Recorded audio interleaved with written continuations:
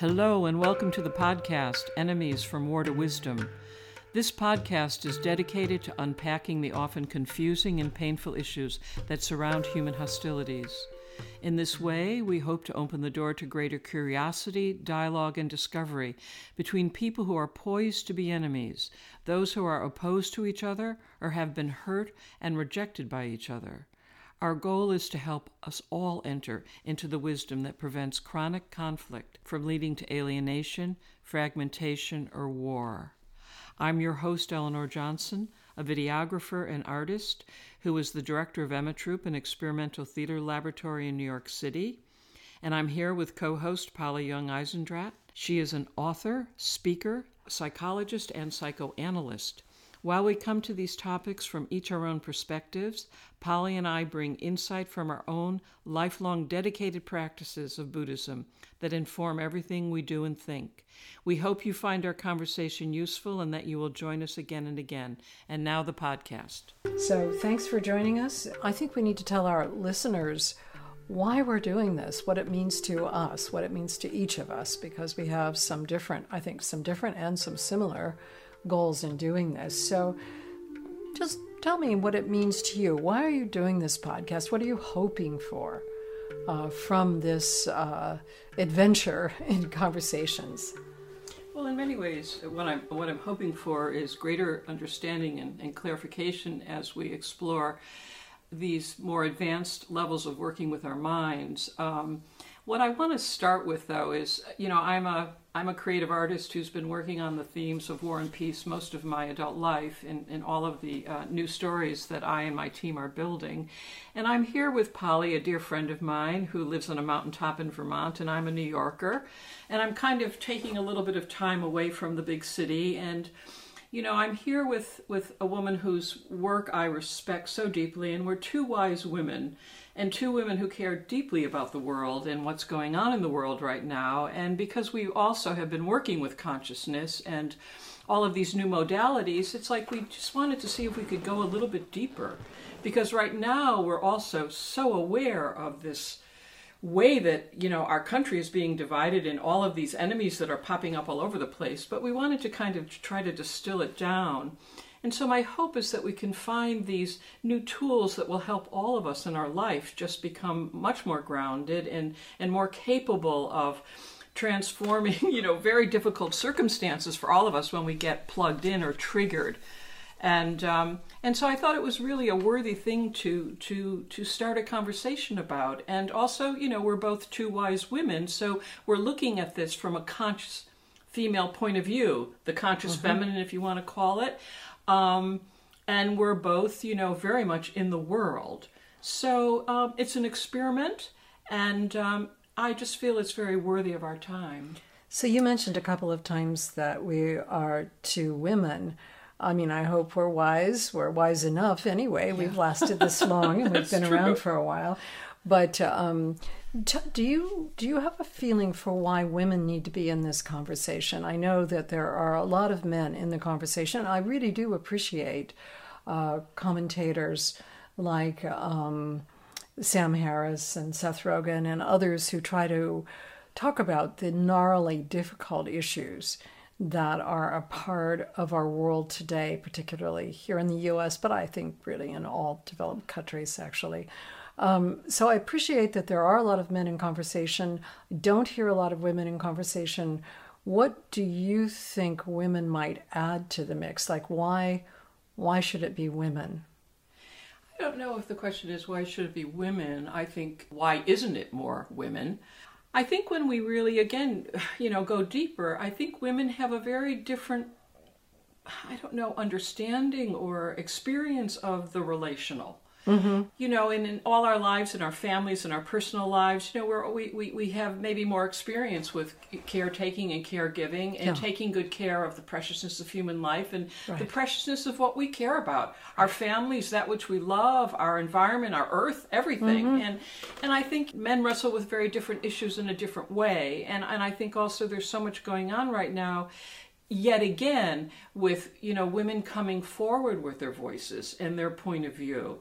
and the way they understand their difference and what their contribution is. I'm an artist. I've devoted my entire life to my work in the creative field. I started my own laboratory back in 1973. I have done nothing my entire life since that time that has not been wrestling with these larger human issues. Of war and peace. Of war and peace, conflict. or when we went in search of the true meaning of peace, or we were asking questions around what is democracy, or what is justice, equality, what are all these gender differences. So and we're builders of new stories where we work with the imagination, we work with the human heart, we have a commitment to nonviolence. You could say we have a dream that it's possible for us to find ways to get along where we don't have to drop atom bombs, or we don't have to Holocaust, and we don't have to divide and separate and blame and judge and do all these things. And so I mean, in terms of, I think, certainly women, like you said, and I think it's important to remember, we do bring a different perspective. Yes. Because we are involved often in the caregiving part of life. And I think that we recognize, even if we don't have our own children, we recognize what goes into making a human life, that there is so much effort, there's so much care that goes into everyone's life. Anyone who's walking around has had somebody who's really taken care over time and tried to sustain that person. So there's a lot of energy and effort that goes into each life. And so to destroy something, or even to leave a life without meaning, those things, I think, are probably in some ways more palpably obvious to women. I mean, those of us who have children, like I have grown children and grandchildren and so on, I see how my children are struggling, and I want their lives to be meaningful and fulfilling, not simply to be surviving, but to actually have meaning in the world. So all that goes into that, the building of meaning, the building of relationships, I think women are really keenly aware of that. One of the other things, for what it's worth, women have not been the war makers. That's right. That on a larger scale, and you could say, well, possibly that's because we haven't had the weapons available to us. I also very deeply believe that women have all of the hostile motivations that men have. Yes. That's a human quality. That's not gendered. Yes. For whatever the reasons, women have not been the war makers. And overall, you might say that women have invested in the history of cultures and societies. They've invested in being the kind of makers and sustainers of life.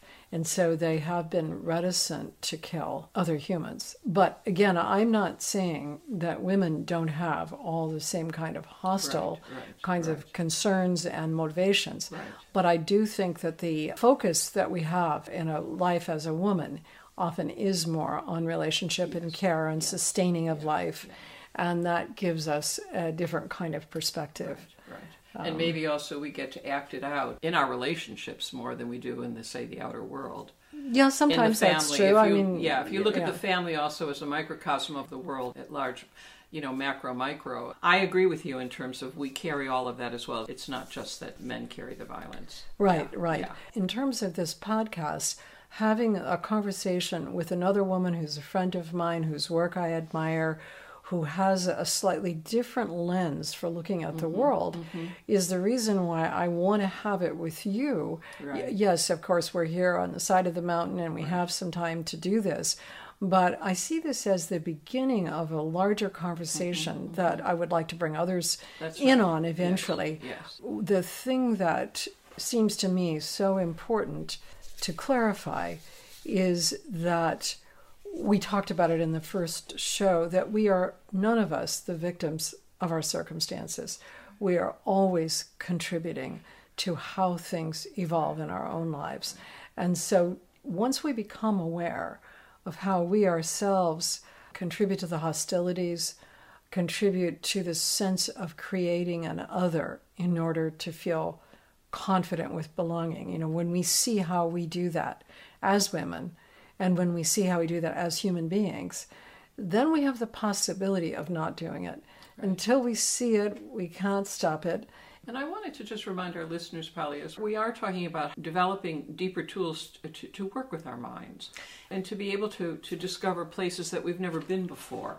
I'm looking at it much more as an evolutionary leap in terms of this whole field of mindfulness and also open-heartedness. You know, there's so much going on in the world, so many extraordinary people doing great, great work, but I think you're bringing something in that really isn't talked about. I see it as a much deeper awareness, and that fascinates me because I'm learning also as I'm in this conversation with you. I'm fascinated, interested, and I want to discover, you know, new tools to work with this because we're all in this dance. Yes, and I think I began to recognize the need for something like this podcast by listening to other podcasts and finding that there's a lot of really important interaction and information out there. But there's also a limit, and I feel where one of the big limits is in regard to identifying humanity and human beings as being different from the other animals that are here. And that is not to say that we are better than or smarter than. We simply are different from. And the ways that we're different from, which we talked about in the first show, having to do with our capacity to look at our own thoughts and feelings, to actually, as Jean Piaget, the Swiss biologist and psychologist, says, we operate on our own thoughts and feelings. Other animals don't do that. And so as human beings, we have this capacity to step back from our motivations and look at what are the consequences if I say this, if I do this, and do I want to create those consequences? So this human capacity, which you said in the first show almost seems saintly, is actually something that's quite natural. And if we develop it and we recognize it, it gives us a freedom that none of the other animals have. So are you saying partly that you do believe that human beings are capable to live in peace? Actually, I think that's a big leap. Since it's never happened, I'm not sure. So, I mean, my feeling is, I think that human beings, I believe, are capable of a more thoughtful, reflective path or set of actions in regard to conflict than we're taking right now. I don't know if that will lead to world peace or any kind of really enduring peace, simply because it requires a kind of high level of engagement, and not everybody arrives together at a high level of engagement. I mean, we're all different individuals. We are at different levels of concern and involvement. And so whether we could ever all get to a point where we could use our unique human intelligence to allow ourselves to step back from our impulses, I don't know. I mean, I think that would be really remarkable if it could happen. But what I do think is we have right now the, in a way, necessity to open up those questions about what else can we do, because our country is breaking down and fragmenting into various coalitions that seem to be very much at odds with each other.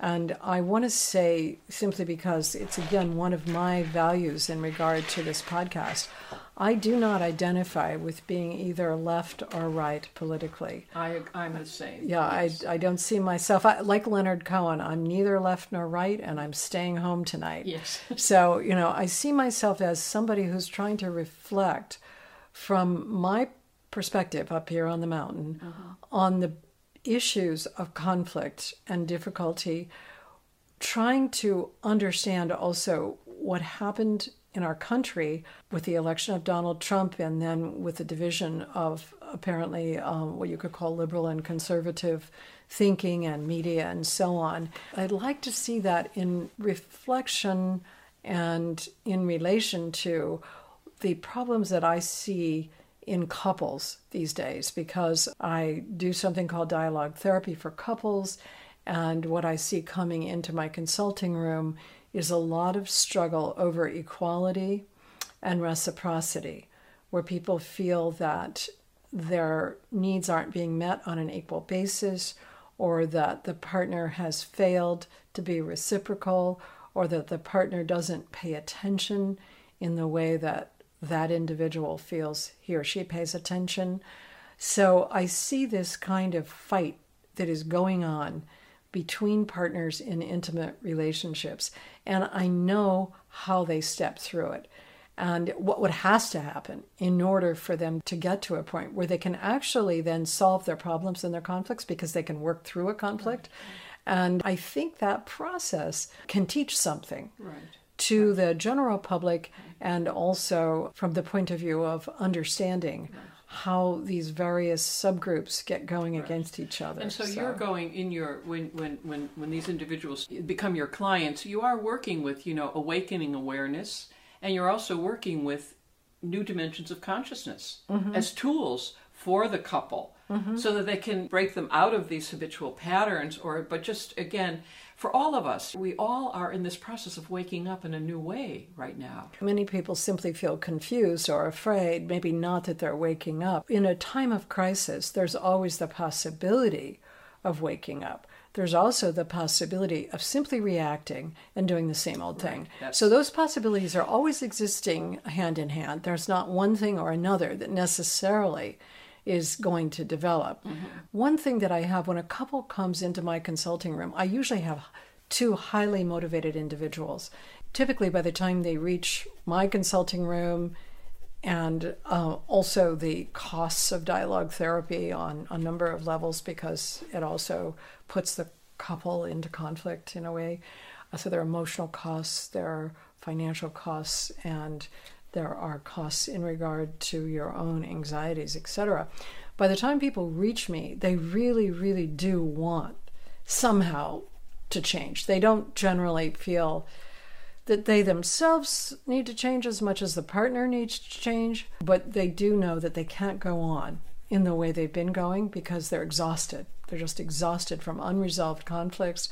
They're exhausted from the repetitive feelings of being with an enemy, that they can't trust the other person, that the other person intentionally hurts them, etc. It's those things that I feel when I'm working with a couple, they translate well into a cultural and social setting. However, where they don't translate so well is I have these two highly motivated people. When we're out in the world and we're working with groups of people, when I'm talking with groups of people or I'm going out to do a teaching or whatever, the people that are listening to me may or may not be as motivated as those folks that come into therapy. Well, even bringing up that's an important point, actually, motivation. A willingness to change, or a willingness to believe that you can change, or a willingness to trust or to have faith that you can believe, or even that you to could think maybe, or even think that you could change. That it's so part of it. When we get so stuck. In my work, when I took on the big themes, of walking the tracks of Birkenau, and dealing with the spiritual repercussions of atom bomb and Holocaust on the psyche of an American born in '48. I had to have this belief or even maybe this dream that it was possible for us to do it differently, or that maybe we took it to such an extreme that now we have an opportunity to really do it differently because we went to those extremes of violence and destruction. It's just very, very, very powerful stuff. Yeah, very powerful. You like I am a baby boomer. I think all of us were very marked by World War II. That's right. And what happened. I think that, you and I are baby boomers. We were very marked by the violence of World War II. When we came to understand the Holocaust and what happened in Nazi Germany, when we came to understand what the U.S. did to Japan, we began to see that the level of violence, because of the capacities we have in our technology, and also because of the dehumanizing capacities that we all have, we saw that things seem to have reached a crescendo in World War II that we would never want to reach again.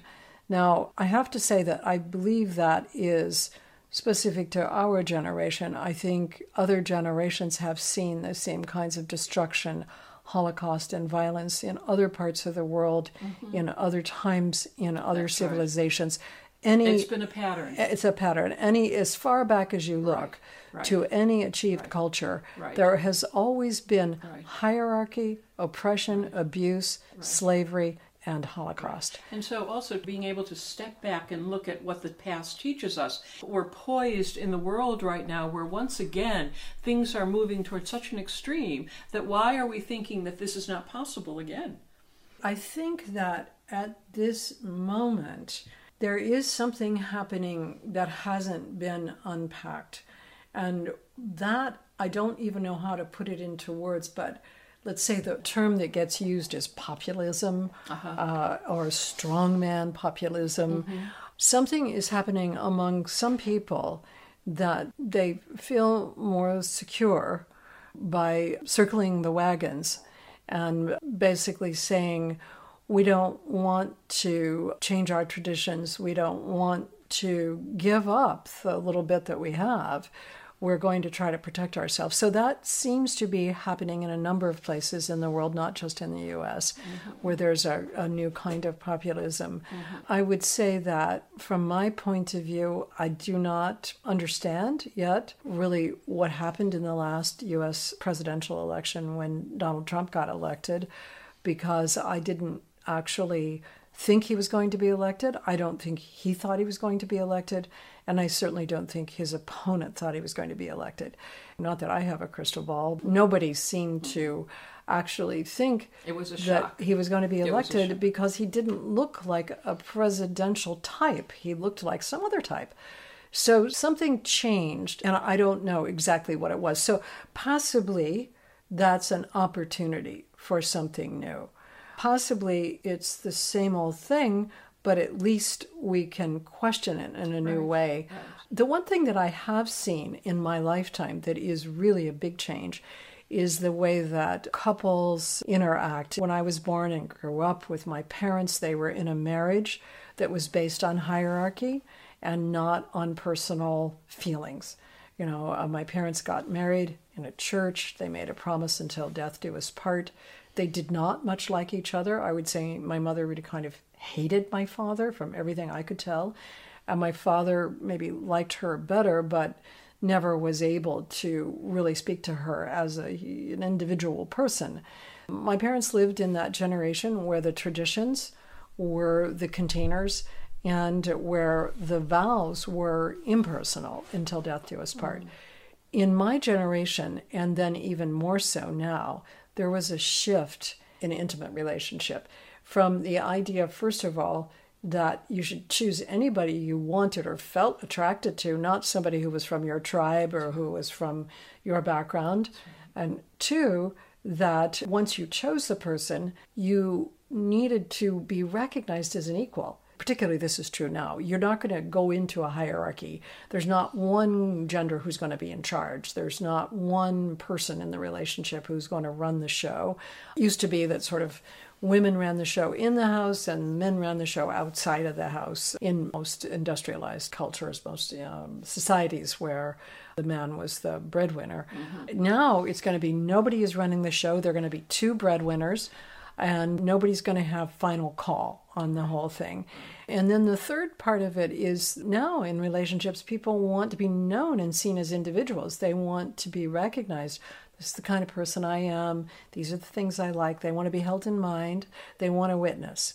So choosing a partner that is not from your tribe and then trying to live with mutuality and equality as your ideals, and then wanting a witness, these conditions are extremely challenging. So they set up a new possibility for consciousness to develop because human beings have never tried to live like this before. So true. In that way, I think there is something new, but I think the big new thing is equality in couple relationship. It's never been here. It was never a part of things. I don't know if we can do it.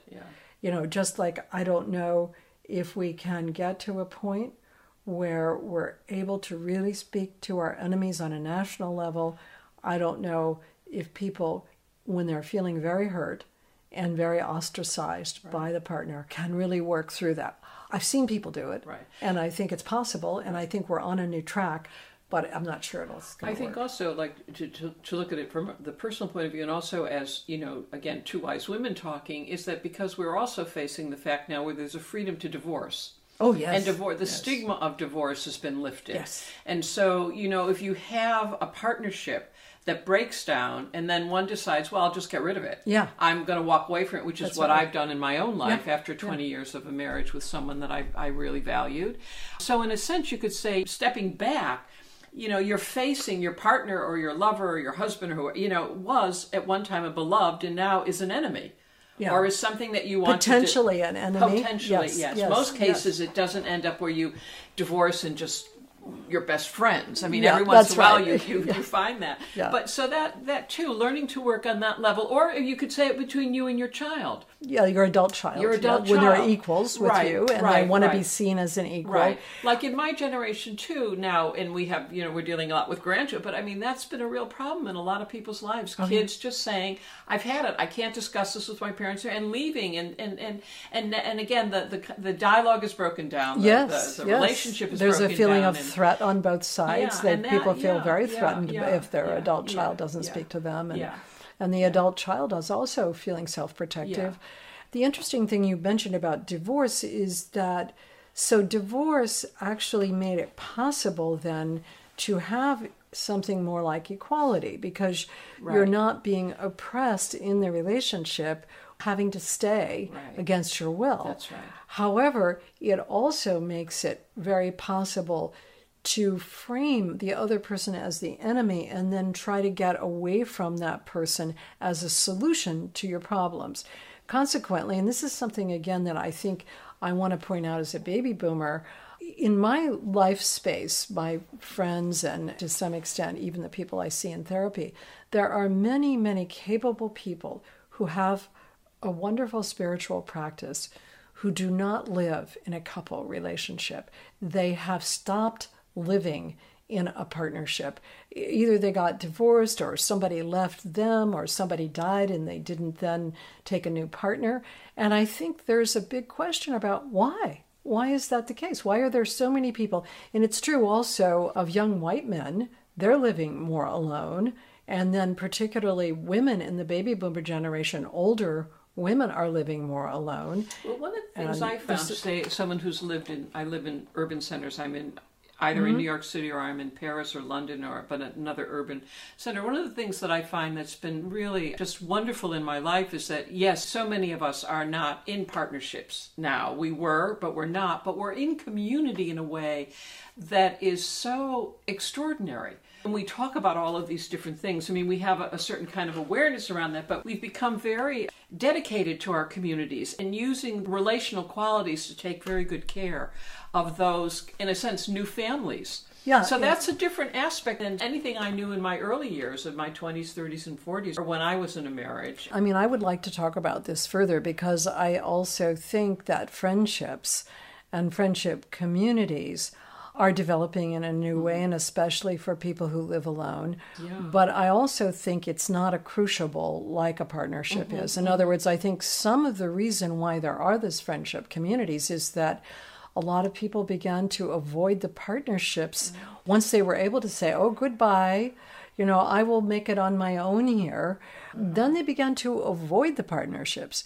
And I think it's because there is within these equal partnerships that, and particularly where there's a committed relationship, there's a kind of a squirmy feeling like you can't really easily work through the notion that the other person's at fault, because the other person has done so many things and you have all of this evidence that you've collected. So this is a big leap, but I think that it's a little like the way a lot of left-leaning people feel about Donald Trump. They feel like, oh my gosh, I've got the evidence that this guy is an idiot. I've got the evidence that this guy is a bully. They don't say to themselves, for example, I really don't know Donald Trump and I see he's acting in these ways. And really the way that Donald Trump is acting is not so different than the way that Donald Trump acted before. I mean, he's just being Donald Trump as the president rather than Donald Trump as the reality TV person, or Donald Trump as the playboy, or Donald Trump as the millionaire, all of which I knew very little about. But it's not as though Donald Trump is different. It's that now that he's in this role as president, a lot of people feel free to say, They're he's being the shocked enemy. awake. They're being He's the shocked enemy. into awakeness in a sense, because they're looking at the the downside of what's happening, in terms of the social structure of our country. Well, no, I'm sort of saying something different there. Yeah. I'm saying that But he I'm is kind of saying, like yes. the partner that you want to blame. Yeah. When we divorce a partner, and I've Yes. divorced Yes. also, we generally divorce because we feel like that person is to blame. We don't walk away from a partnership or a marriage easily. It's very painful to lose a marriage. It's painful for everyone because of attachment bonds, because we've experienced grief. So we walk away because we feel, I tried, I have the evidence, this person is really mean or bad or a bully or indifferent or disrespectful or whatever. Or abusive. There's a way that the partnership crucible is different from the friendship community, and that one reason why I like to look specifically at that partnership thing is because of the ideal of equality. Democracy has the ideal of equality. Right now, we are trying to bring that ideal into our intimate relationships. It is a very high ideal, and there's a lot to unpack in it. But when we say that a democracy actually guarantees the rights of all individuals, we mean that there are some rights that are equal. The rights are for all individuals. And so you're also trying to kind of reference in what you're saying, this way that we have to keep creating scapegoats. Yes. What's the purpose behind that? Why do we have to have a scapegoat? Why do we have to have a scapegoat to kind of find our own truth about the situation? Yeah. Do you know what I mean? I think that's a very good question. And so you're talking about Donald Trump, which is huge now because he's the president. It's like the father is sick. The father of the country is a great scapegoat. He's a great scapegoat. Because you can download all of your sins into him, and then you basically feel free of them yourself. So the original scapegoat, of course, was a sacrificial animal that was taking the sins of the community away. Right. So in a family or in a couple relationship, we need a scapegoat if we cannot go through conflict together. Because if people are going to be equals, every family, every couple is going to have a lot of conflict because people don't have the same desires, the same needs. So they're going to have to negotiate. They're going to have to go through the conflict. If you can't do that, then what you can do often that lets the steam out is you kind of say, oh, all of this is her problem. She created difficulties for our family, so we're going to stop speaking to her because she creates all the problems. She's the one who sets up all these difficulties, and she's the bad one here, and so we're going to try to get rid of her. And similarly, in a couple relationship, it's the divorce. It's the other person is the one, so I'm going to divorce this person. What happens with the scapegoat is that we kind of feel as though we're running the bad guy out of town. That's such a time-honored belief, is that when you meet the enemy, it's not kind of your average normal way of thinking, well, how do we disarm the enemy, or how do we, make sure the enemy is understood, or how do we take the enemy into ourselves, or all of these different things. I mean, we're so conditioned to think, this is right and this is wrong. Yeah, and to feel like somebody else and this person actually is the one who has done it. And I was, when you said when we meet the enemy, and I was thinking years ago in the Pogo comedy strip, Pogo would say, I met the enemy and it was me. Yeah. And actually, really, our deep, true enemy is the kinds of destructive emotions that we do not allow ourselves to feel, and then we enact them towards someone else. So our true enemy is something that is internal, and we have to actually work with it with our natural human intelligence to refine it, and then it's no longer an enemy. Then it's actually a kind of a wisdom, because we can look deeply into ourselves and we see the motivations. We see the same kinds of self-protectiveness. We see the same kinds of bullying. We see the same kinds of retaliation and so on. We see in ourselves what we thought belonged to the other person. And then we can actually work with it because we do know that we have it in our own pocket and we can work with it. And so, again, going back to, why are we doing this podcast? But to be able to, share with others this just awakening the notion of wisdom. Wisdom. I mean, and we haven't even mentioned the word like spiritual, or in terms of how do we illuminate that value system? Is that something that is at the heart of democracy, or is it in the heart of a totalitarian mindset, or does it come from the world of the human heart and the world of the imagination that's tied to these deeper spiritual, very, very, the higher octave of our humanness, our Homo sapienness? You want to say sort of it is the higher octave. I would say our humanity is available to us, all of us pretty much, and it always does rest on our ability to work with ourselves, our ability to look at our own motivations and our own intentions before we act.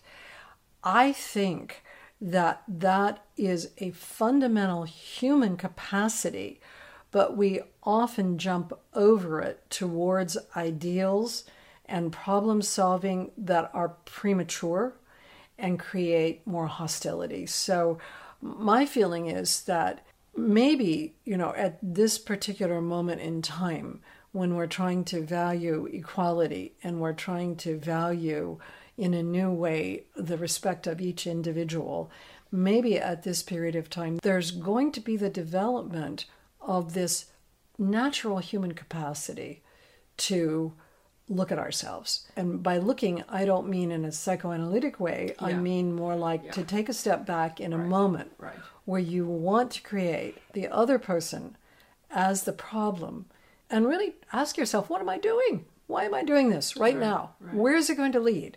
Where is it going? For what purpose? For what purpose? And so I do feel there's something about this moment in time that there's a new possibility. I don't know if we can really go there. I don't know if it really is the beginning of something like being able to live with greater peace. I don't know. But I think there's no way to get to greater peace without beginning with this. Because if we just keep on creating the feeling like that person's wrong, that person's stupid, that person is a bully, that person's doing it wrong, this is just an endless actually making of enemies, conflicts, wars. And I hope that as we continue in the series together, that we can also, just come up with different ways of talking about this terrible separation in our country so that we can develop this awareness around listening to that which is so different from us. Also coming to a place where we want to take care of the democracy that is ours, instead of just being, dealing with all of this terrible, terrible negativity around, what's going on with Donald Trump and that administration or whatever. You could say, I want my family to work better. I want my country to work better. I want my earth to work better. Just finding a way to just bring more and more awareness to how we work with our minds around all of this and how we work with our hearts. Good. I think we're on the same page on that one. And so let's say this is the end of our show today, which was really our own overview of why we're doing this podcast. And to say thank you to all our listeners for being here with us. And then the next time we will be back to talk about conflict. We're going to talk about conflict at every level, everything from the family and the couple to war. Great. Okay, thank you, Eleanor. Thank you. Thanks so much for listening. And to continue the conversation, you can follow us on Facebook, Instagram, and Twitter. You can find past episodes of the podcast on iTunes, Stitcher, Google Play, and CastBox. Enemies from War to Wisdom is recorded and produced by Chris Coltrane.